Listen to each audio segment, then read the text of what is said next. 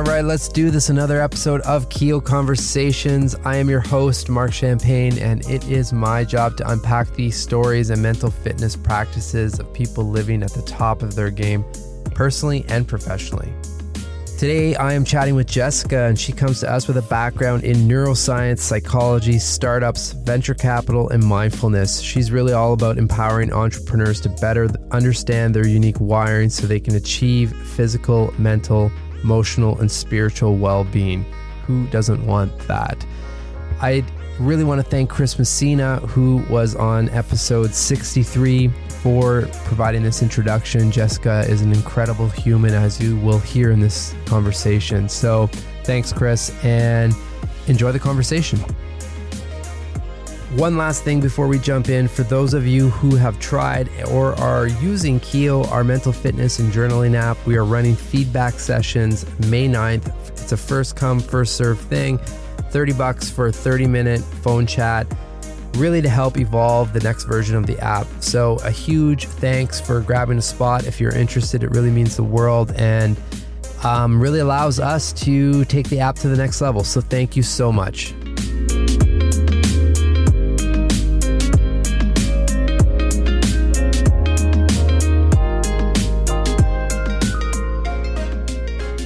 Who are you, or what defines Jessica?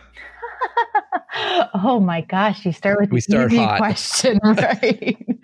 Wow. So who am I? You know, and I live in DC, and it's a really bad sort of stereotype in DC that whenever someone asks who you are, the first thing that everyone responds with is what they do. And so I'm going to try to make that not my first response after living in DC for 12 years. But so who am I? I am a devoted and dedicated advocate of people becoming their most authentic, most vulnerable, most healthy selves. And for me, that right now is very much taking the form of helping the entrepreneurial ecosystem ensure their well-being.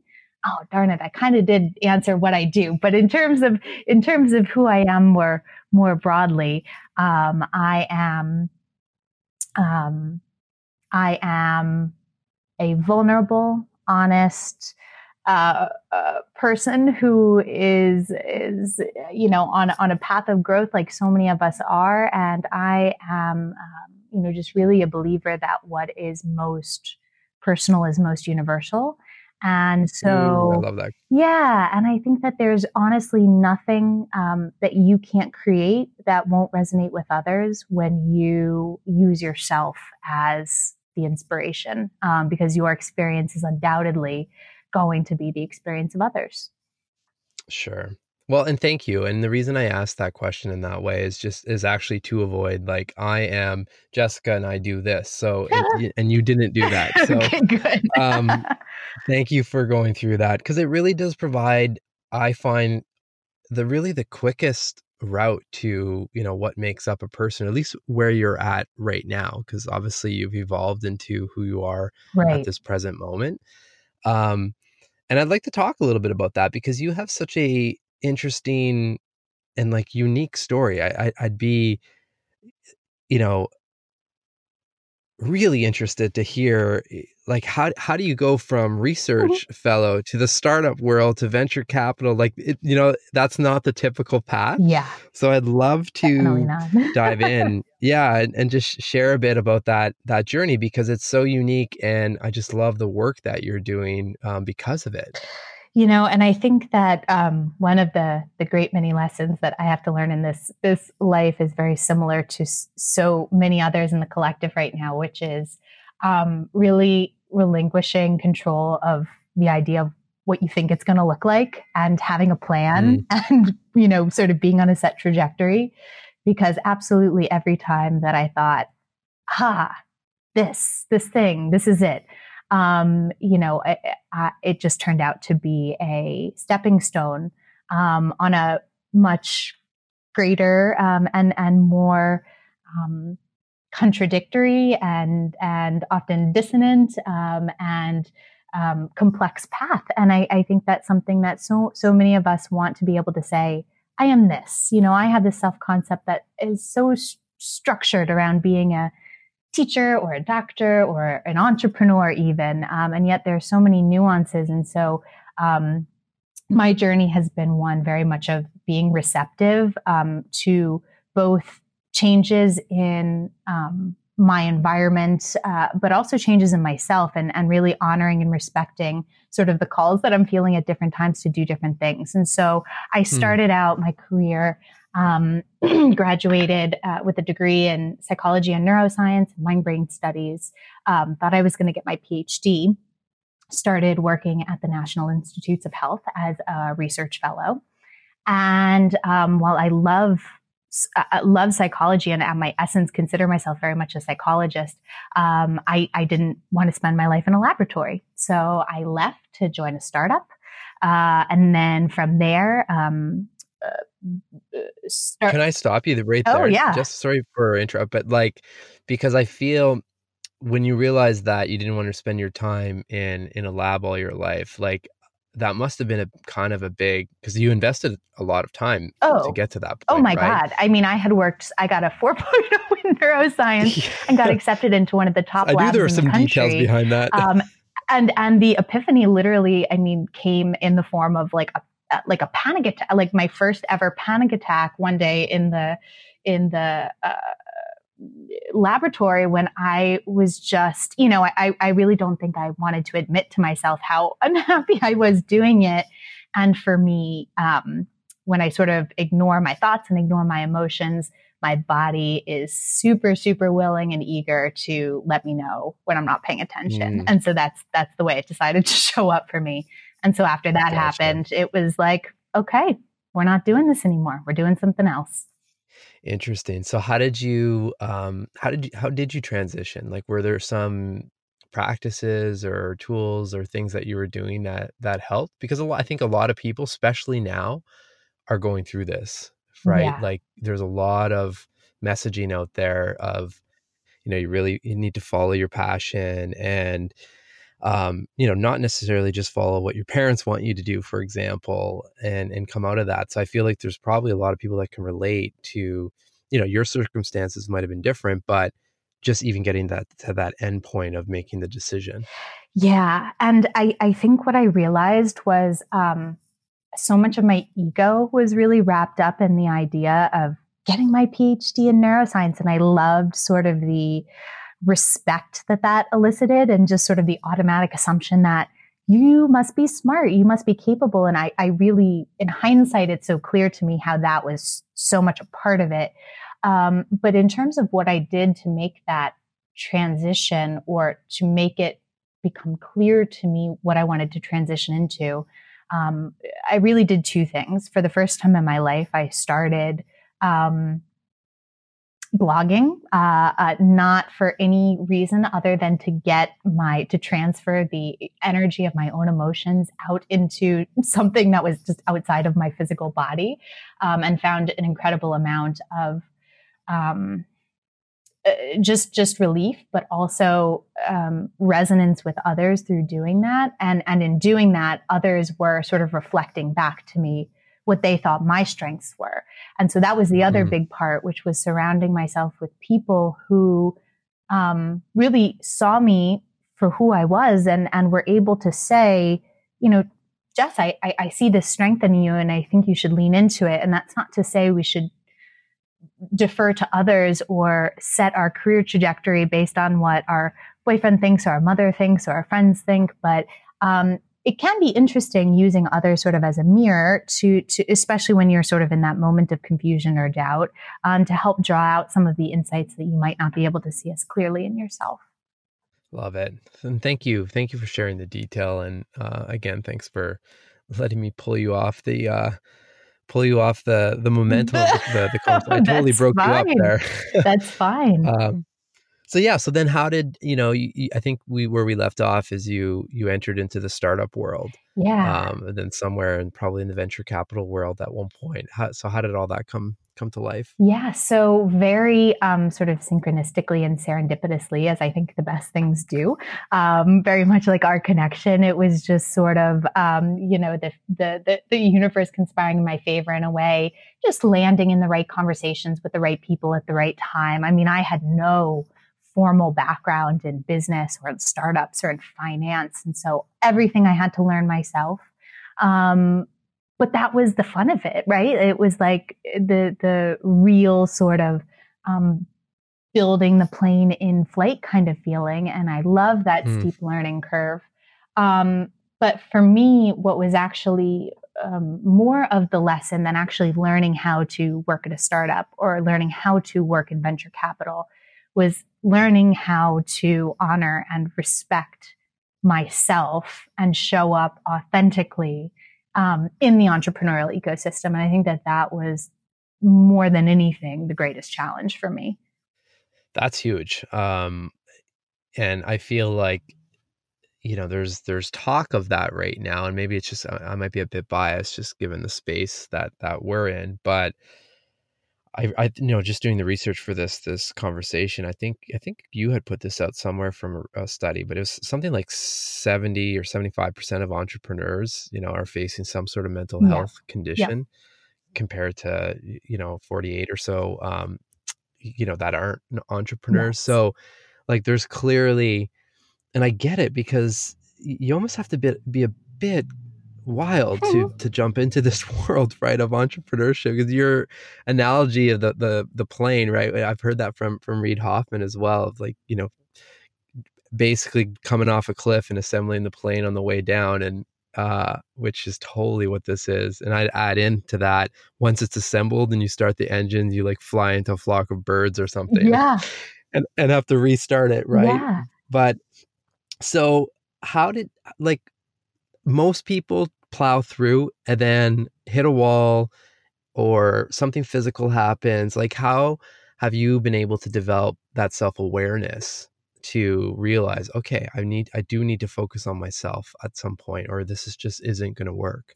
Yeah, well, so even though, and I'll sort of preface this by saying, so again, my current work is now focused on the mental health and well-being of entrepreneurs. So I started a company now, Wired This Way, in which I combine sort of this disparate background of science and entrepreneurship and VC to help entrepreneurs understand the way they're wired.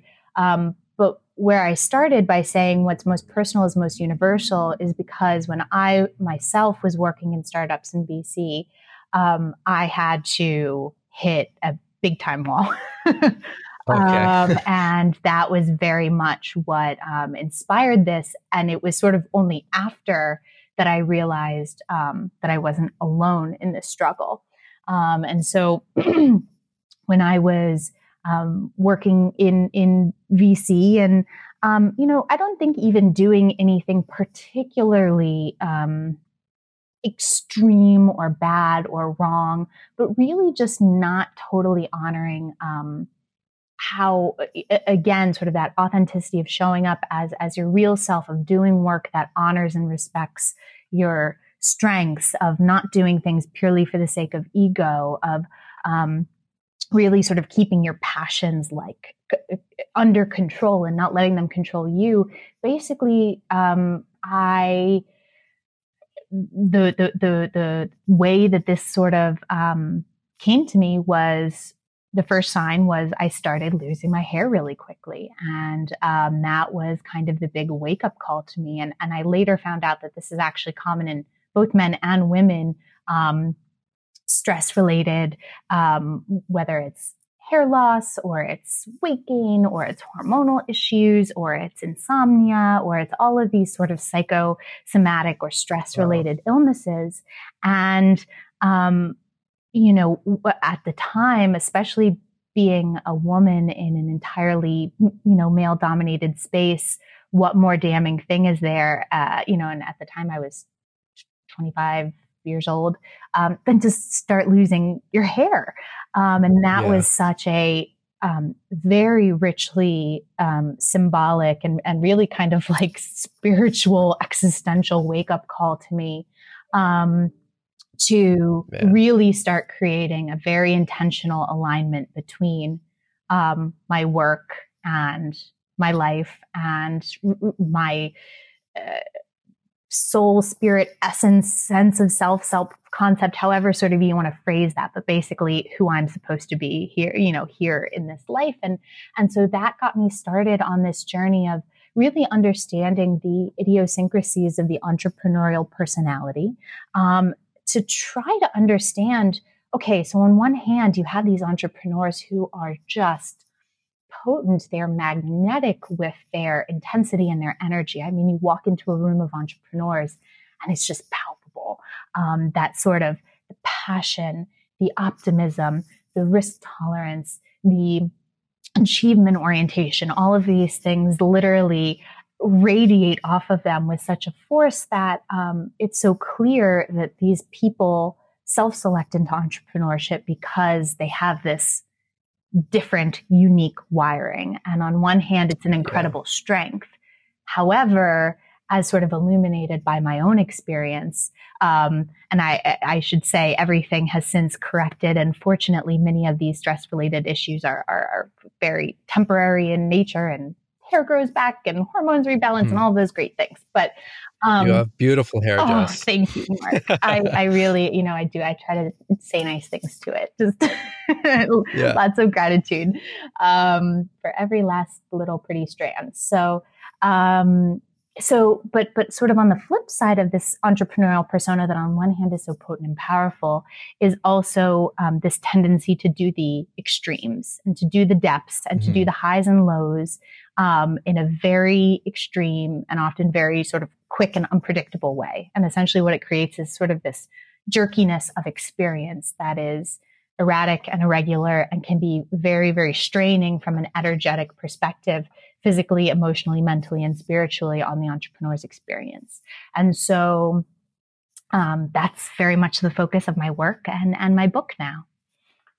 It's so interesting because I've never really thought about it in that perspective. And because it really is, the very skill and that kind of unique energy and passion and drive and, fighting through all the ups and downs and all of it is really, that's obviously the asset, but that's a very thing that also takes us out if you don't have the tools to manage it, right? Yeah. Which is kind of what you're mentioning. Yeah. And at the time I really didn't have the tools. I mean, I had a yoga practice and I actually really at the time didn't have much of a meditation practice. I tried meditating, and thought that I was just like the world's worst meditator. And really that process forced me to develop the tools and techniques to self-correct because I really had no choice. I mean, that was kind of like the, you kind of have that moment where you're like, it's going to hurt if I stay here. It's going to hurt if I don't stay here, but it's probably going to hurt less if I try to grow out of it or grow past it. So, Sure. And that was ultimately the choice. Yeah. Well, I'm glad. Yeah, I'm glad you did that because, it's resulting in a lot of great initiatives for others, so that hopefully they don't land up against that wall. Like even for myself, and our whole team, and I've had certain practices like this for probably 10 years, but I've probably 5x or 10x those practices just to launch, Keo.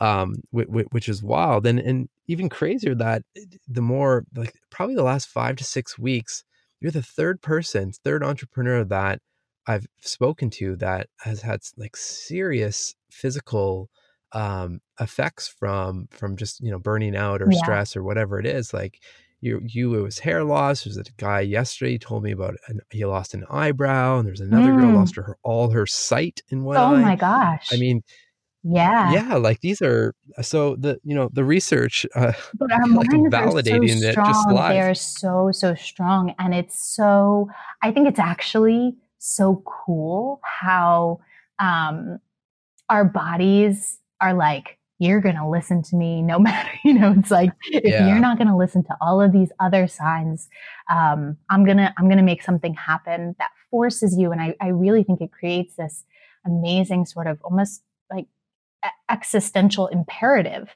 right? Where something happens, you can't not address it, and it forces you to grow. And I also think, and part of sort of my thesis, hypothesis, belief set is that entrepreneurs, even though they are resilient and they are strong and they are courageous and all these things, I also think that they're shockingly sensitive. And when I say sensitive, I don't mean weak. I mean they are very tuned in, tapped in, reactive. I think their nervous systems, their physiology, their emotions are very sensitive to their environment, to their emotions. And I think this sensitivity is, on one hand, a great gift, because those who let the world affect them and let themselves be affected by the calls of their spirit or their soul or their essence or whatever you want to call it, their higher self, they're the ones who create great things. That sensitivity is the source of all creation, truly. But at the same time, that sensitivity also has to be honored and respected in order to be harnessed properly. And so I think what many entrepreneurs face is sort of, they try to be so strong for so long, and yet their sensitivity is kind of, or their sort of denial of, or overriding of their sensitivities, are ultimately what get their attention and result in burnout or exacerbated mental health issues or stress or insomnia or all of these different things. So I think a big shift that needs to happen for entrepreneurs is sort of this recognition that these issues are not to be stigmatized. There's nothing shameful about them. And in fact, it's because of these sensitivities you have that you also have the power and the abilities that you have. It's two sides of the same coin. I love that. And it's super interesting because what I'm seeing as well, and I'd love your perspective on this, specifically on the venture capital space. But when you think of even corporations like, the LinkedIns and Slacks and I mean, Googles of the world, where they are starting to focus on employee well-being, not just, throwing in a gym at the office, but mental and spiritual and all of that. And then, the work that you're doing with, in the venture capital space, which I'll just summarize, like basically, helping those founders that are funded by those venture capitalists really layer in mental fitness or mental health, however you want to term it up. But I'm curious, Jess, just because I face this all the time, and I'll be dramatic just to state the point, but like when you go into, a VC's office to talk about this, how do you approach it? Because I know in a lot of different companies, if you were to go in and say, all right, we're going to talk about really reducing all these emotions and getting you closer to your higher self and find your purpose, and which it all links back to that. Right. But, the next comment is like, where's your robe and why aren't you meditating on the top of a mountain or something, right? Absolutely. Yeah. So basically, in short, the question is like, what has the response been to okay. Yeah. So to give a little bit of background in terms of like sort of what my work looks like right now. So I currently do work on innovation initiatives at the American Psychological Association, in addition to the work I do with Wired This Way. But the work I do with Wired This Way, I work with startup founders, with VCs, with accelerators, with incubators, with co-working spaces, with all of these different key stakeholders in the entrepreneurial ecosystem to help not only provide content and resources and education for the entrepreneurs, but also to consult with the sort of the other side of the table, which tends to be the people with the money. So that's the VCs, or that's the, these sort of aspirational players in the entrepreneurial ecosystem. And so when I first started doing this work, I really expected there to be a lot of pushback, a lot of confusion, a lot of resistance. But what has been so heartwarming and fascinating is the fact that these VCs want this arguably more than the entrepreneurs do, because not only do they care about the most of them, at least, let's speak in generalities, most of them care very much about the people that they invest in, but they also have a literal vested interest in the financial well-being of the company. And especially in an early stage, when you're investing in a company, you're ultimately investing in a person. And so what's interesting is all of these VCs provide all kinds of operational support, from expert networks to marketing advice, and yet very few are actually offering founder support services. And so by offering these founder support services, you arguably provide more of a ROI than even providing some of these more business related services, because you're going directly to the source. You're going to, ground zero of the creative effort, which is the founder. And so by addressing their well-being at the source, you can help ensure the health of sort of the rest of the vine or the tree or the ecosystem. And so they have, and obviously, the hardest thing about offering services to anyone in the entrepreneurial ecosystem is lack of funds, right? Because many of them are sort of they're on their way to making money, and yet haven't gotten there yet. And so one sort of way to skirt around that issues is by working directly with the VCs, so that we can make sure that the entrepreneurs who really need these services are actually getting them.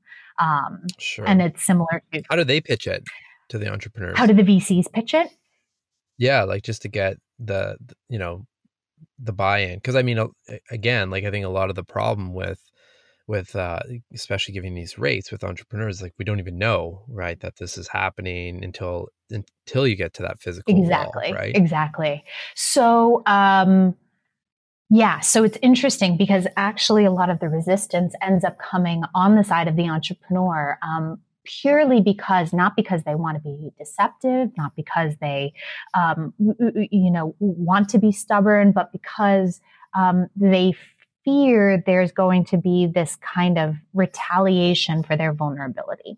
The concern is, I'm sharing my secrets, in a sense, with an informant who is being paid by essentially the controller of my destiny, right? Because for many entrepreneurs, their VCs do have so much control over their professional trajectories. And so there's sort of this unwillingness to be vulnerable on behalf of the entrepreneur, but actually, vulnerability offers this incredible informational advantage for both sides of the table. Because when the VC permits vulnerability, they can address issues before they turn into real issues with financial repercussions. And for the entrepreneur, their vulnerability allows them to get the help, get the support they need. Really the only thing preventing this mutual exchange of vulnerable expression of fears and challenges is this, to be perfectly honest, boys club masculine archetype energy that is still pervades the entrepreneurial ecosystem, that says things like boys don't cry, and obviously not all entrepreneurs are men, but sort of this mentality of keep calm and carry on, and keep the stiff upper lip, and you need to maintain the strong front for the rest of your company, and that just doesn't do anybody any good. And so that is fundamentally what needs to shift. It's not just entrepreneurs helping themselves; it's really changing that dynamic within the entire ecosystem. Totally. And I mean, just on that note, I mean, I recently joined, it would have been mid-year last year, a men's group. And like I didn't even know these things existed, to be frank. And they're coming up more and more. And really the topics that are being discussed in these groups is exactly what you just said. Like as men, we're typically raised, like, thankfully, I think our generation will start to change that, given the work that's being done. Right. But like our parents and all that on my side, it's just, that's just how how men were raised, right? Like don't show emotion and like everything you just said, Yeah. right? So, and that's obviously we're seeing that globally, what that leads to in terms of workplace and so many different issues, right? Absolutely. And that masculine archetype of the strong and sturdy entrepreneur not only affects men, but it also affects women. And to be perfectly honest with you, I think that so many of my symptoms and issues that I had were a direct result of me rejecting my authentic feminine power and really trying to fit in with the masculine energy around me. Because I was, again, more often than not, I was the only woman in the room.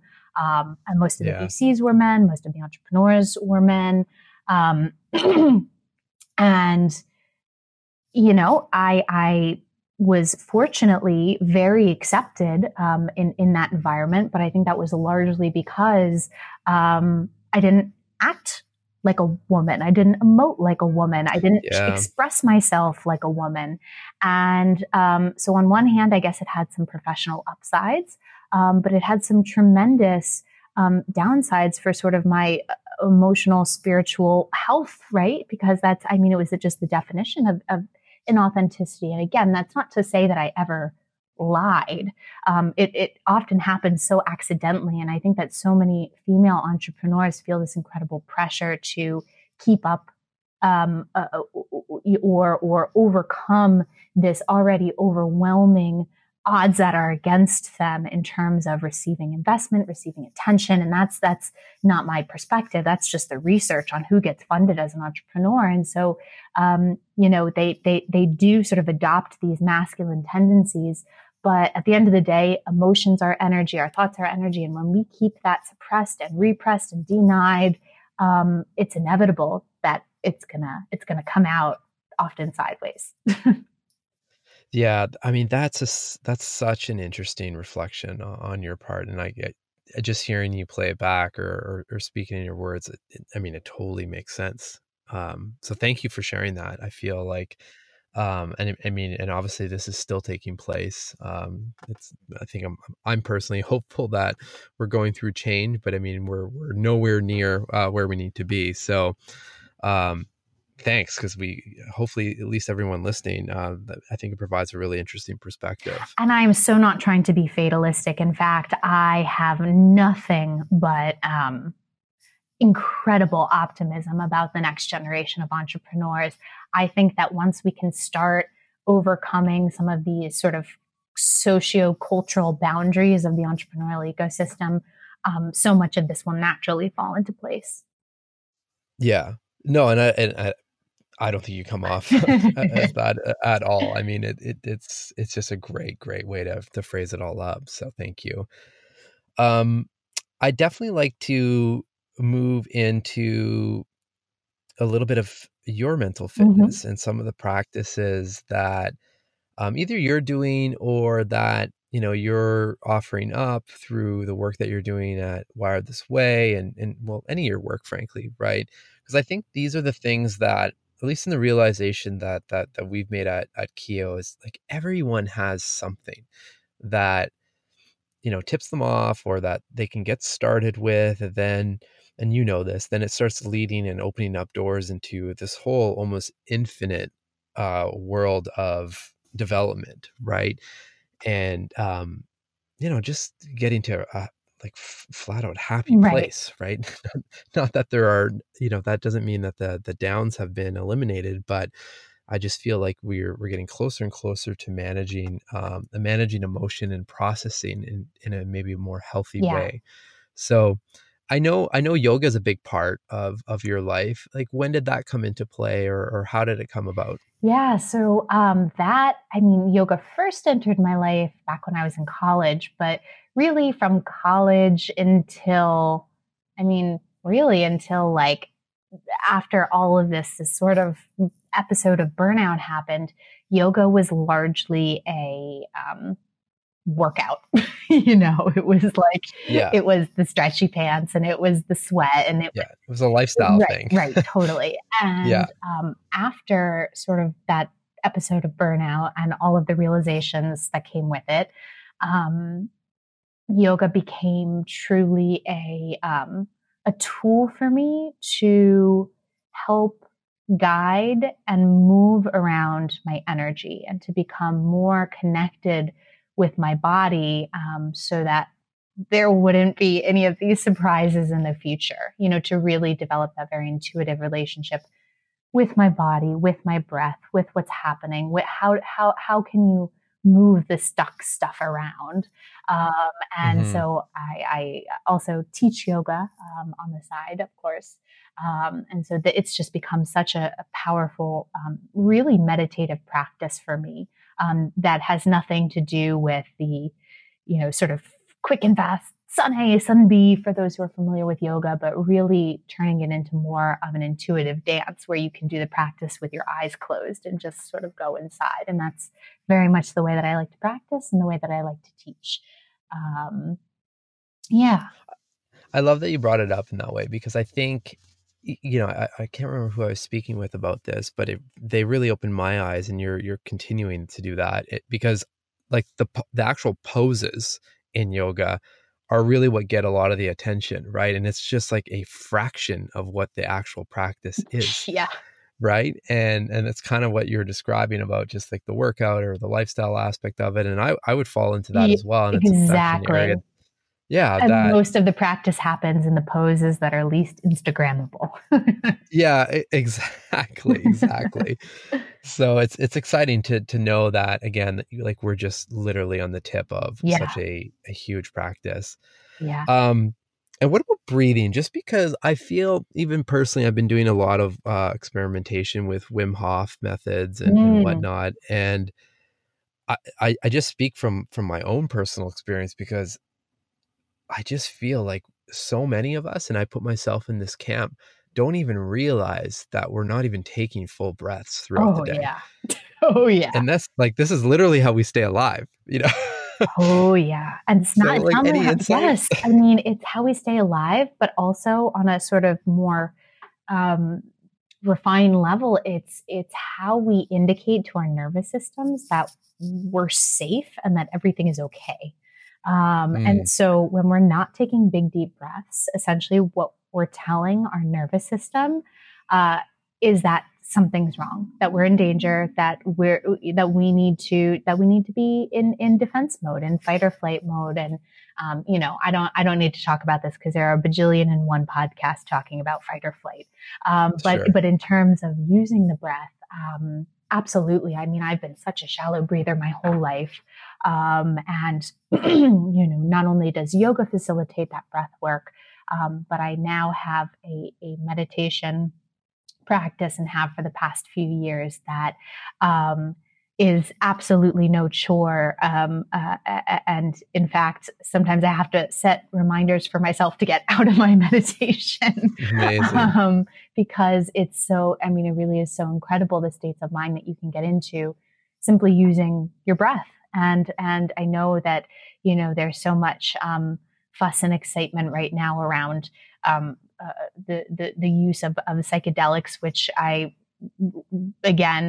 can listen to a million other podcasts about all of that. But I think that so many people fail to appreciate how you can reach such incredible states of mind simply by closing your eyes and breathing. Totally. Well, let's talk a little bit about it, as I'm actually really interested in that. Like so the practice that you have to set a reminder to get out of it, like what does that look like? Yeah. So, I love apps like Headspace that give people sort of the training wheels to get their meditation practice going. But ultimately, as with all things, everyone has to come to their own practice. And so for me, my practice, and I find that when I sit down to meditate, becomes this extremely creatively productive exercise where even though I'm not sort of consciously thinking about things, I end up getting incredible insights and sort of downloads, if you want to call it that, in terms of my book or my life or my relationships. And it's once you stop trying to get those insights and you let those insights come, I mean, for me, my meditation has become not this practice where I'm sort of thinking about nothing or nothing's happening, but sort of where I can slow things down enough that everything is happening. And you're able to, I mean, yeah. And I, again, I know everyone's experience with meditation is different. And that's not to say your meditation practice is broken if you sit down and you're not getting colors and images and words and symbols and all kinds of cool, exciting things like that. But I will also say that that was certainly not where I started with my meditation practice. So I actually really got into sort of that more creative, imagery-based, visualization-based meditation, frankly, by using some free meditations that I found on YouTube that are around visualization meditation. So I would listen to those before I went to bed and sort of fall asleep to those.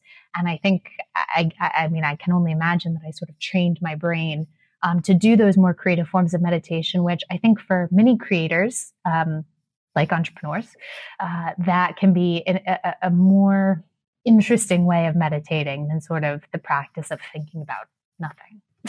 Yeah, totally. No, again, it's just another great perspective. And I agree with you. You know, everyone needs to find what works for them and what resonates with them. But again, like, you know, for everyone listening, it's called a practice because it is a practice. It's not we evolve with it. And I agree with you. I actually do a lot of the visualization before I go to bed as well. It's such a fun way to do it. And like your mind, works on that while you're sleeping as well. Totally. And it can give you some really cool dreams too. You kind of prime yourself for some fun dreams.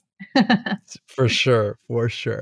So Jessica, I definitely want to get your 3 reflective prompts from you. I think, as you know, these questions end up loaded in our app to help, just guide others that are using the app with their own mental fitness. So again, these could be questions that you ask yourself on a frequent basis or during big life-changing events, but just some stuff that comes to mind for you. Absolutely. So one of them, and this is reflected in the pack that I created for the app on entrepreneur well-being.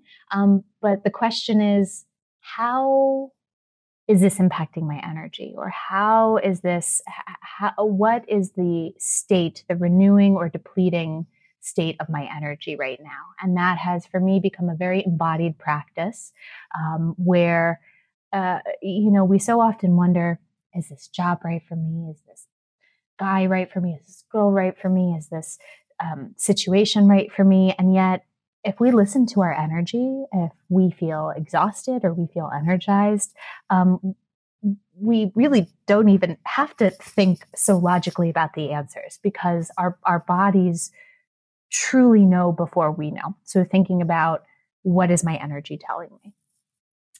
So good. Yes. And it's so easy. And it's just so like, oh, duh, which I love things like that, where it's like, oh my God, this is like a built-in compass that I just wasn't paying attention to my whole life.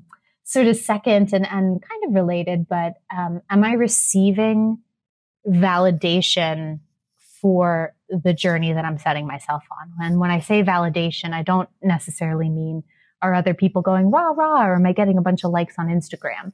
But I believe that we are constantly attracting signs, people, words, situations that inform us whether or not we're on the right path. And so even if we listen to the words that we're using, even if we listen to sort of, are the people around us excited about what we're doing? Are we sort of, are these opportunities naturally coming our way that are set, that are encouraging us to go in this direction? Or do we continue to hit brick walls again and again and again?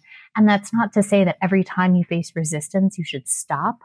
But, and this is just my belief, so take it or leave it. I do believe that when we're on our path, things tend to naturally unfold, and that with people, with situations, with opportunities, all of it. And then the third would be, what's preventing me from expressing myself fully, vulnerably, and authentically?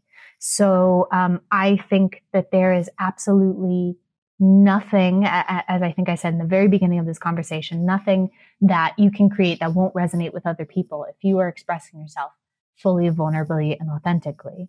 And so if you are in a job, in a relationship, in a friendship where there is any kind of inhibition or restriction around that free and full expression of your desires, of your ideas, of your creations, then something needs to change. Because ultimately, all of this stuff, this creative energy inside of us is something that needs to be released. And when it's not released, it tends to backfire on the source.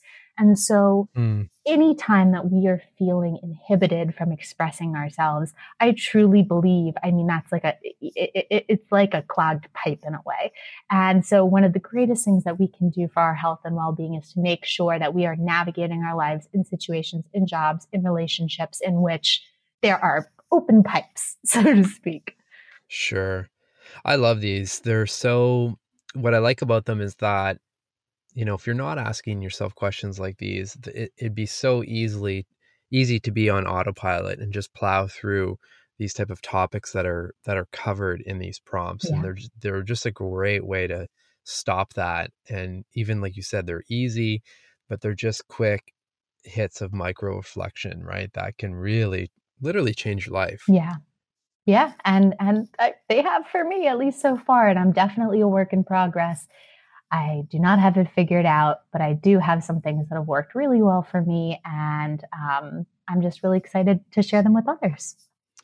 Well, on that note, I have to say a huge thanks for this conversation and honestly for you personally doing the work on yourself as well, so that you can ultimately help a ton of people in this world, hopefully not hit those walls and not build up that energy that eventually attacks the source, as you say. I like that framing. And honestly, it's wishing that they don't have to hit the walls, but it's also wishing that if they do, they don't feel so alone. And they, totally. Because I think that's just as powerful, because sometimes, especially for experiential learners like entrepreneurs, they could sometimes have to hit the wall in order to learn from it. Yeah, good point. But it's just knowing that, there's no shame, and that the source of your greatest sensitivities and perceived weaknesses is also the source of your greatest strengths. Love it. Well, thank you. And I'll make sure to link to everything in the show notes so people can find you. Is there any regarding the book? I know you're working on that. What's anything you want to say about that? Yeah, so the book should hopefully be out within the next 9 months or so. I'll have a closer date soon. But other than that, if you provide a link to my website, certainly reach out to me with any coaching, consulting, content creation needs for your startup, for yourself, for your VC firm, for your co-working space, accelerator, incubator, whatever it might be. And I would love to support you. Amazing. Thank you so much, and have the best day yet. And Mark, thank you so much. This has been so fun. I just love any opportunity to talk about this.